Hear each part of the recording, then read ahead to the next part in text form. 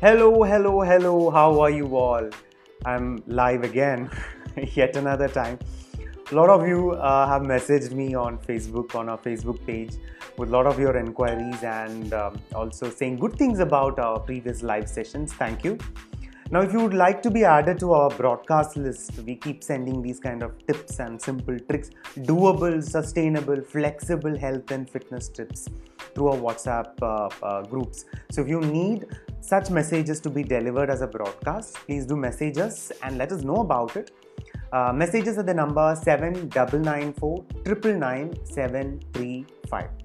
Anyways, so today I'm here to talk about a topic which is relevant to the current time. I'm going to talk about fasting, intermittent fasting to be specific. In the holy month of Ramadan, people are all fasting. There must be some reason behind various religions, tells people to fast at certain time and time frame, etc. There must be some reason to that, right? Of course, there is a health connotation towards it. And what does this fasting what does it do to the body, right? A lot of things we all know, it's very commonsensical. So there is something called intermittent fasting. Okay, so intermittent fasting is nothing but you eat only in a particular time frame and you don't eat beyond that. For example, the most common intermittent fasting is something like a 16+8 kind of intermittent fasting, wherein you eat for only 8 hours and you fast for 16 hours.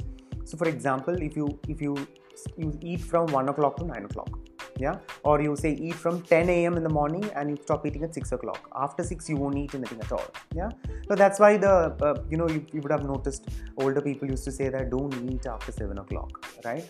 Don't eat after the sun sets, which essentially means that you're in a way you're getting into an intermittent fasting. So what happens in intermittent fasting? So when you essentially try to keep your calorie intake only into a set time frame or a time window, the chances of you overeating is very, very low. How much ever you try, you won't be able to eat beyond what your body is spending. For example, to put it in perspective, suppose your body spends energy for three things primarily, by the way. One is for your exercise, second one is for your non-exercise activity. What is non-exercise activity? Things like this. I'm currently doing a non-exercise activity. I'm talking, right? I need energy for this. Yeah. So for non-exercise activity, and for third one is a metabolic activity, which is my heart is pumping blood, my lung is functioning, my kidney, internal organs, everything is functioning. It needs energy, right? So for these three things, exercise, non-exercise activities such as walking, talking, moving my head, moving my hands, etc., and metabolic activity, which is all internal organs, everything functioning, right? So for these three things put together, suppose it is 2000 calories or energy is what our body needs or our body spends in a day. Now, if you eat about more than 2000 calories, say 2500 calories, that extra 500 calories is stored in our body. Most of the time would be stored as a fat. So that's how a person becomes overweight in an unhealthy manner. We know all that, right? That's already been discussed at length already.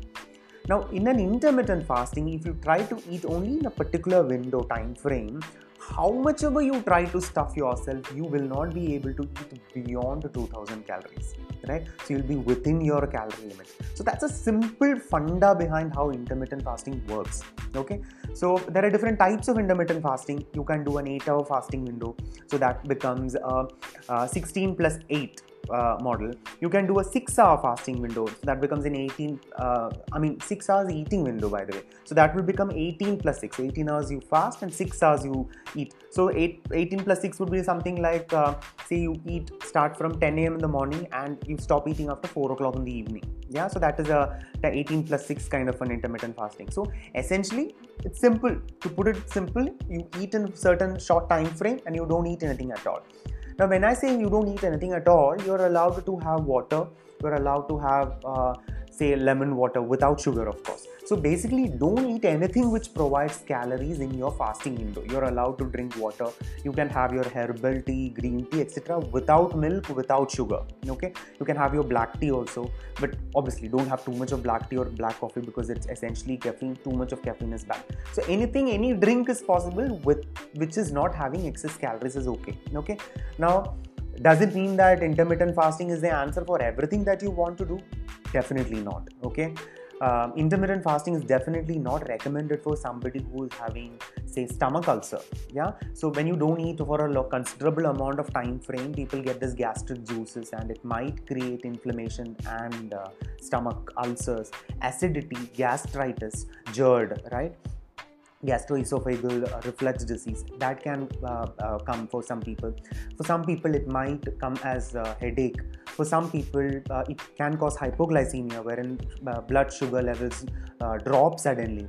So intermittent fasting is not recommended for somebody who is diabetic.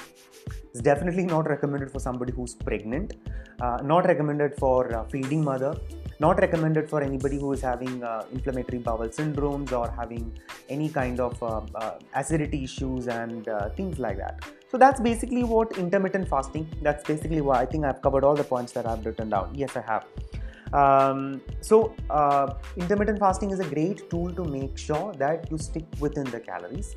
Now there are some people who say that in intermittent fasting, during that eating window, you can eat anything that you want to. I mean, it's not a healthy practice because you can't eat anything that you want to. But then, yeah, even if you eat anything that you want to, the chances of you exceeding that 2000 calories that your body spends is very, very limited, right? So that may not happen. So even if you eat anything that you want. So be sensible about it. Anything at the end of the day, remember there are no magic formulas. There are no magic methods to becoming healthy, fit, being in shape and reversing diseases. It takes time and effort, and be sensible all the time, and do something which you always enjoy. All right. So that's basically what I want to talk about fasting, and I hope this was informative. As always, stay healthy, stay young, stay fit. You take care.